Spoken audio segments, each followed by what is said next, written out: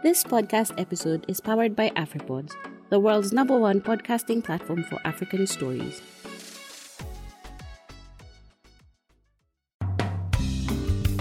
Hello, welcome to this week's edition of the Africa Climate Conversations weekly podcast. I'm your host, Sophie Mbogwa. We embarked on the mental health series 2 weeks ago. The essence is to explore how climate change impacts our mental health. The reason being, climate change impacts such as flooding, drought, landslides, cyclones are becoming frequent and more damaging than 10 years ago. The World Meteorological Department has recorded 2016, 2019, and 2020 as the top 3 hottest years on record. With the global temperatures soaring, it's beyond a reasonable doubt that the uncertainty brought about by the changing weather and climate will impact most of us and for a long time. Remember, you can access the previous episodes if you go to the Africa Climate Conversations website, www.africaclimateconversations.com, under podcast, or find us on Apple Podcast, Google, Spotify, or any other channel you access your podcast from. Now, we are so grateful for a grant by the International Women's Media Foundation's Howard G. Buffett Fund for Women Journalists, which has made this mental health and climate conversations possible. This week, I would like to take us down to Garashi village in Kilifi County, coastal Kenya, north of Mombasa. Now, Garashi is in the largest sub-counties, Magarini sub-county in Kilifi. Kilifi is one of the 29 counties classified as arid and semi-arid in Kenya and home to Watamu and Malindi's sandy beaches. Being an arid and semi-arid county, communities in Garashi depend on irrigation from the only permanent river emanating from the Aberdare ranges west of central Kenya, the Sabaki River. But each time it rains heavily upstream, Sabaki River in Garashi floods and displaces communities.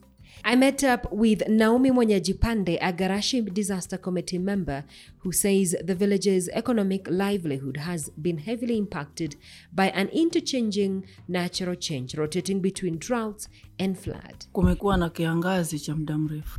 The area has experienced drought for a long time. The problem is when it floods, the river breaks its banks, floods our farms and houses, heavily impacting our economic livelihoods. The floods resulted in waterborne diseases. Since the 2018 floods to date, despite the rains, we don't seem to harvest enough. In early 2020, we experienced a long drought. We rely on farming. Whenever drought hits, we experienced reduced harvest, hence reduced income. Our children keep being sent back home for school fees, therefore missing out on lessons. These are among the challenges we are experiencing. Our economic livelihood has been heavily impacted by interchanging natural change, rotating between droughts and floods. When drought comes, we have no harvest. When the floods come, they wipe away everything we have accumulated. We are being forced to invest in modern farming. But the challenge is that our soils are loose, making it challenging to design fallows. Now, the upper zones seem to be our only hope, but they are dry and not conducive for growing anything. David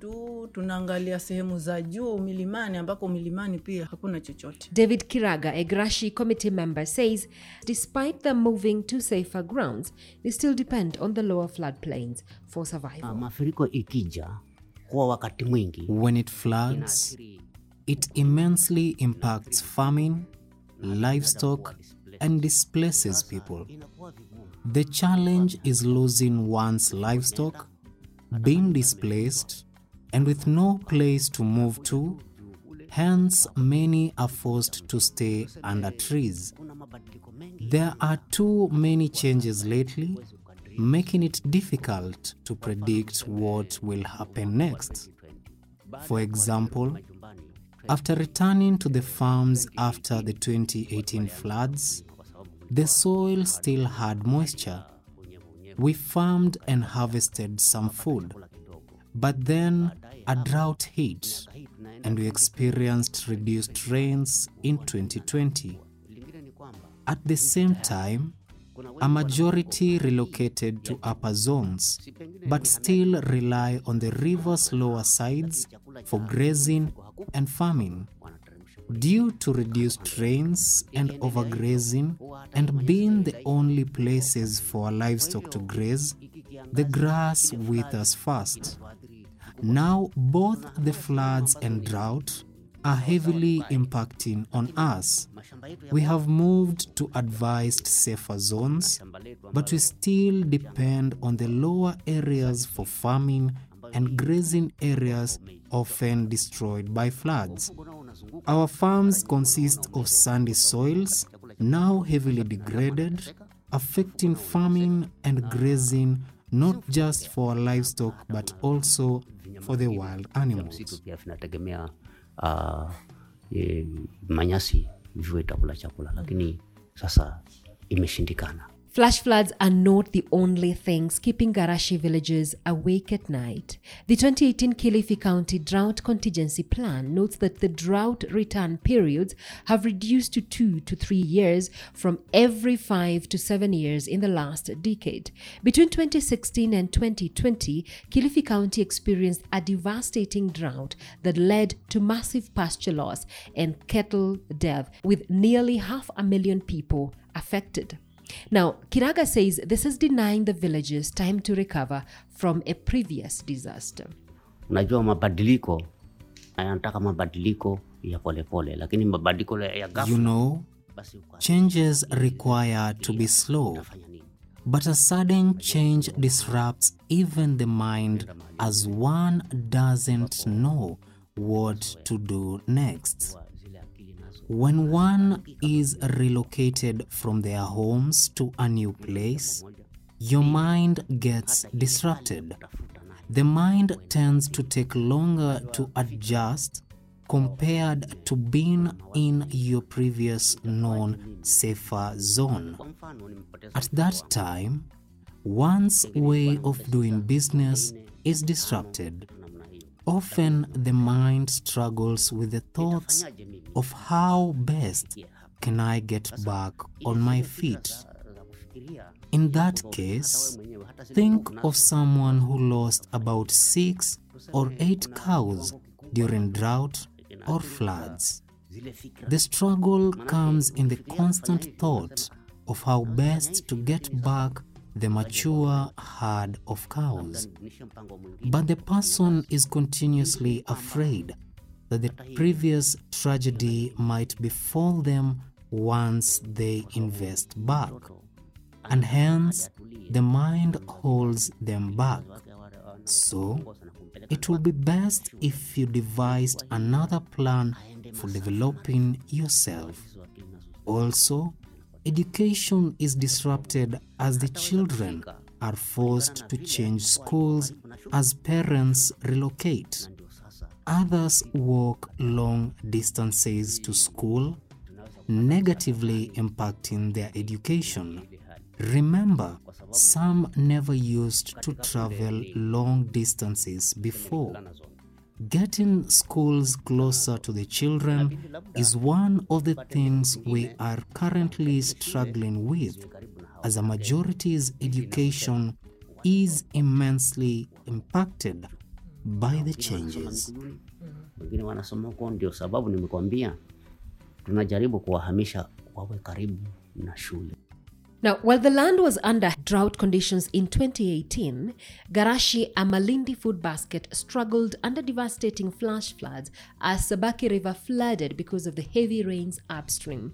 Shadrach Chalo, a 60-year-old father of 10, sustained his family out of selling bananas, coconut, pawpaws, maize, and assorted vegetables he grew using irrigating his 2-acre farm. He lost everything to floods and is yet to recover to this date. Mimi kazi yangu ni kulima na irrigation, na nilikuwa wasomesha watoto wangu. I am a farmer. I had invested in irrigation farming, which enabled me to educate my children. The 2018 floods destroyed my farm, carried away the generators, the irrigation pipe, and all other farming equipment I had bought. Due to lost income, I had to transfer my children to public schools. It has greatly impacted me economically. I never had to transport my farm inputs to Malindi town. Customers would travel to my farm to buy from there. Today, since losing that farm, educating my children has become a near impossible task. I am not the only one heavily impacted. I witnessed a couple of men who had invested in coconut trees and bananas. They lost everything in one night. I lost a few villages to stroke that developed from the stress accumulated after the 2018 floods. The problem was, where do you start? It takes time to plant and wait for the coconut trees and bananas to mature and earn you money. Now, when all these trees die suddenly, the entire farm is destroyed. All cows are dead overnight from floods. And given some of us are old and don't have the energy to start over, stress and death are inevitable for a majority of the farmers. It is one of our biggest challenges. Relocation is also among our problems. We were lucky Red Cross was of help, even though they only helped us rebuild the house. You were required to buy land on safer ground. The majority did not have the money to purchase land, neither the sponsorship. Circumstances forced them to return to the flood zones. I have not managed to buy back my drip irrigation kit to get back to my farm as my finances have been significantly low. But luckily, an Islamic relief project sank a borehole to enable villagers to farm. The challenge with this is that we have to rent the land at 3,000 shillings per year. The landowners require one to pay for the years they plan to farm. For example, if I need the farm for 14 years, you have to pay for the 14 years. Besides, one has to buy the irrigation kit, which makes it impossible for some of us. Looking back at where I was before, my life has changed. It's stressing to think of how best I can get back on my feet. If only I can get some sponsorship, I could get back to farming and educate my children as I did before. It is not just the elderly the community has to watch out for, but the children as well. Unaweza ukamwona mtoto yani amelala alafu anashtuka tayari mwenyewe mpaka umshike yani alafu At night, our children wake up screaming. You have to be keen to catch them, as they sometimes wake up shocked and start sleepwalking. Before the flooding, they will sleep soundly uninterrupted at night. We have gone to the hospitals seeking professional help, but the medics say the children are not sick. As parents, we do not know what to do next. We are not able to seek help beyond this village. They feed well, but the night screams are worrying. Before floods, the children seemed fine. Since the 2018 flooding, they have entirely changed. The school teacher has raised concerns. Their writing and ability to respond to the teacher's questions seemed slower than the rest of the children and deteriorating. Hawako sawa. Mtu anaweza kuulizwa swali na mwalimu hajibu ile kulingana na utaratibu ambao mwalimu anataka. Jonathan Gayai, a Kilifi County Meteorological Service officer, says rainfall in Kilifi County has immensely changed.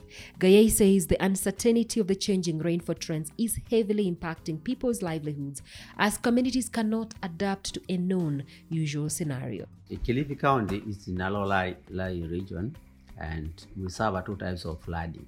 One is when upper regions like Ukambani, Nairobi have excess rainfall. This water flows through River Sabaki and causes what we call flash floods. The area is not raining, but because of rain upstream, we get flooding. Instant flooding. So people are worried. They are displaced with the water when there's no rain. So when we get rains, heavy rains in up country, it affects the people down here because of that riverine flooding. Sometimes when it rains very heavily around, we also get the flooding.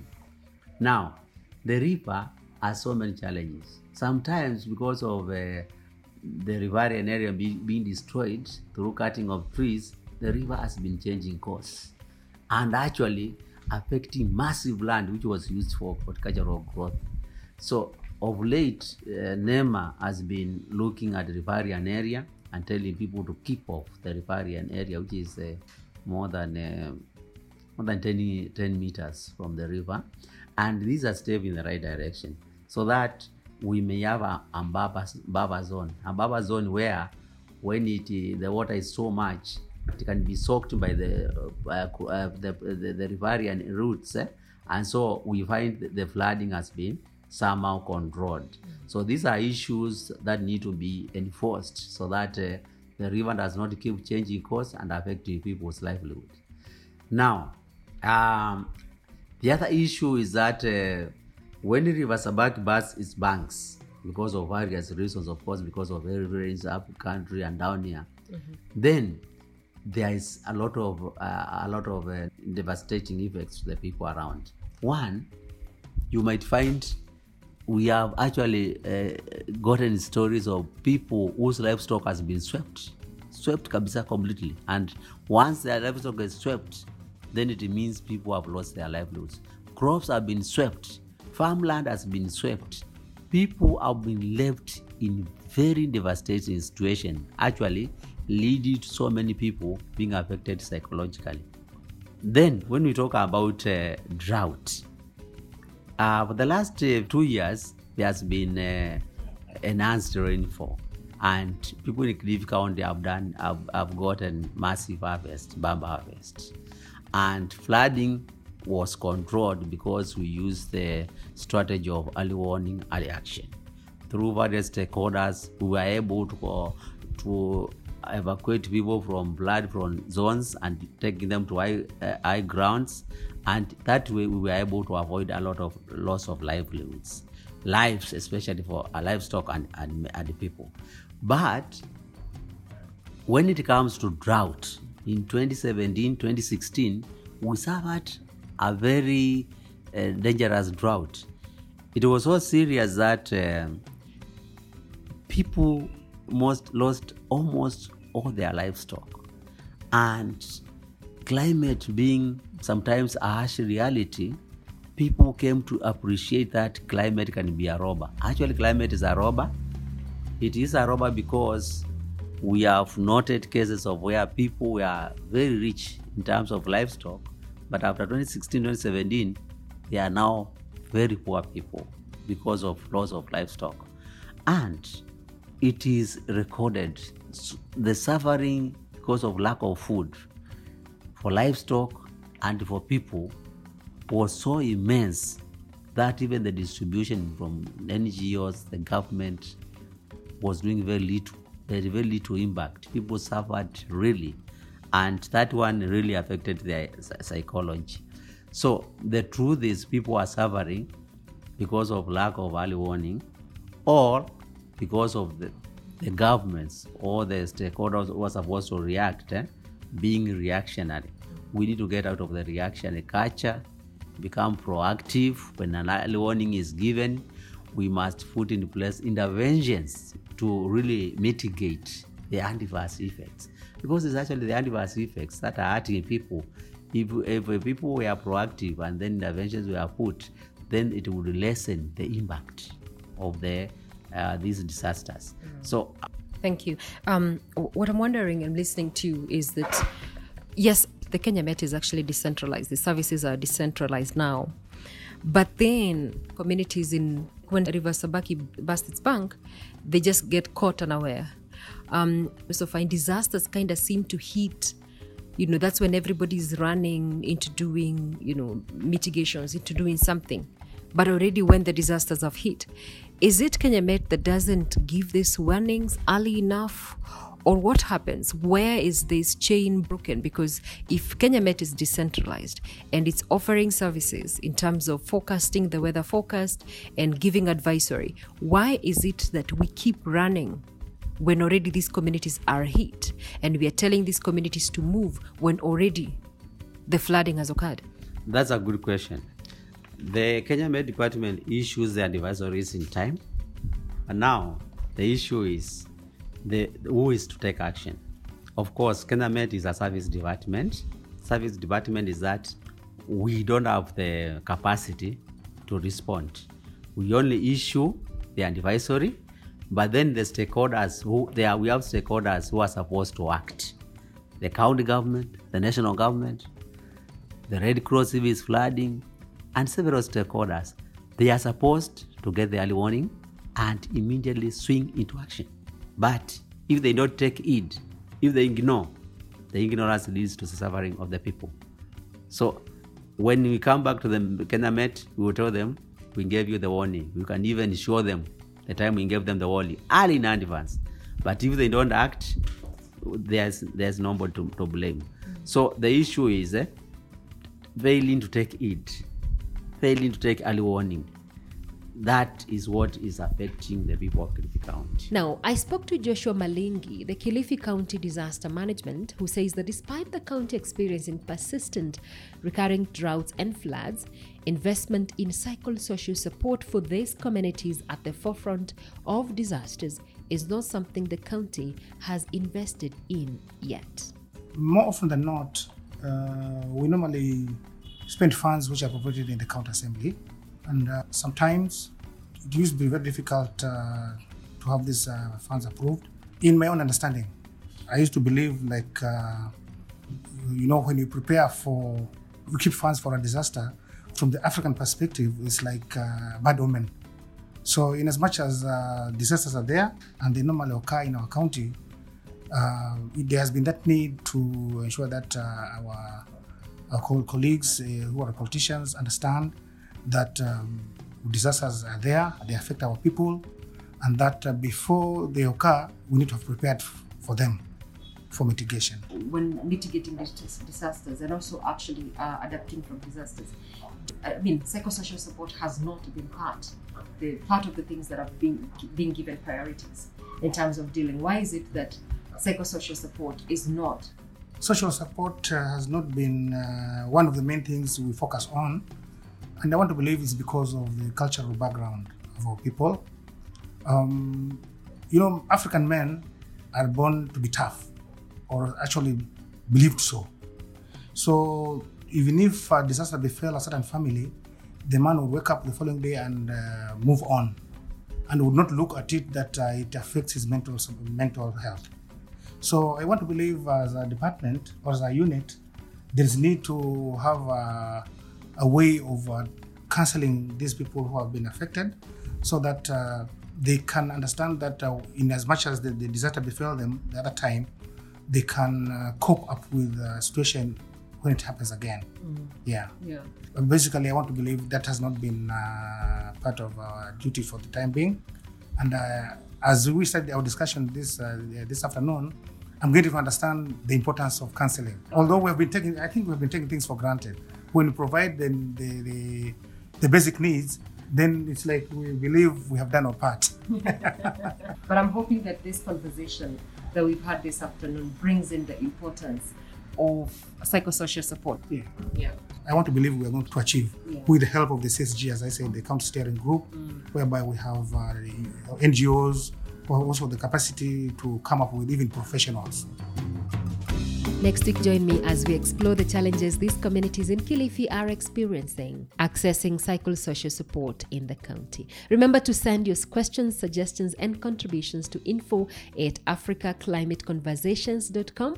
And also, please subscribe to the Africa Climate Conversation podcast on our website, www.africaclimateconversations.com, so you do not miss out on a single episode. You can also find us on Apple Podcast, Google, Spotify, and any other channel you access your podcast. We are on Twitter, Facebook, and Instagram as Africa Climate Conversations. So please follow us and let's continue the conversation there. Remember, this conversation has been made possible by a grant from the International Women's Media Foundation's Howard G. Buffett Fund for Women Journalists. Until next week on Tuesday, kwaheri. My name is Sophie Mbogwa. Inaendeshwa na AfriPods.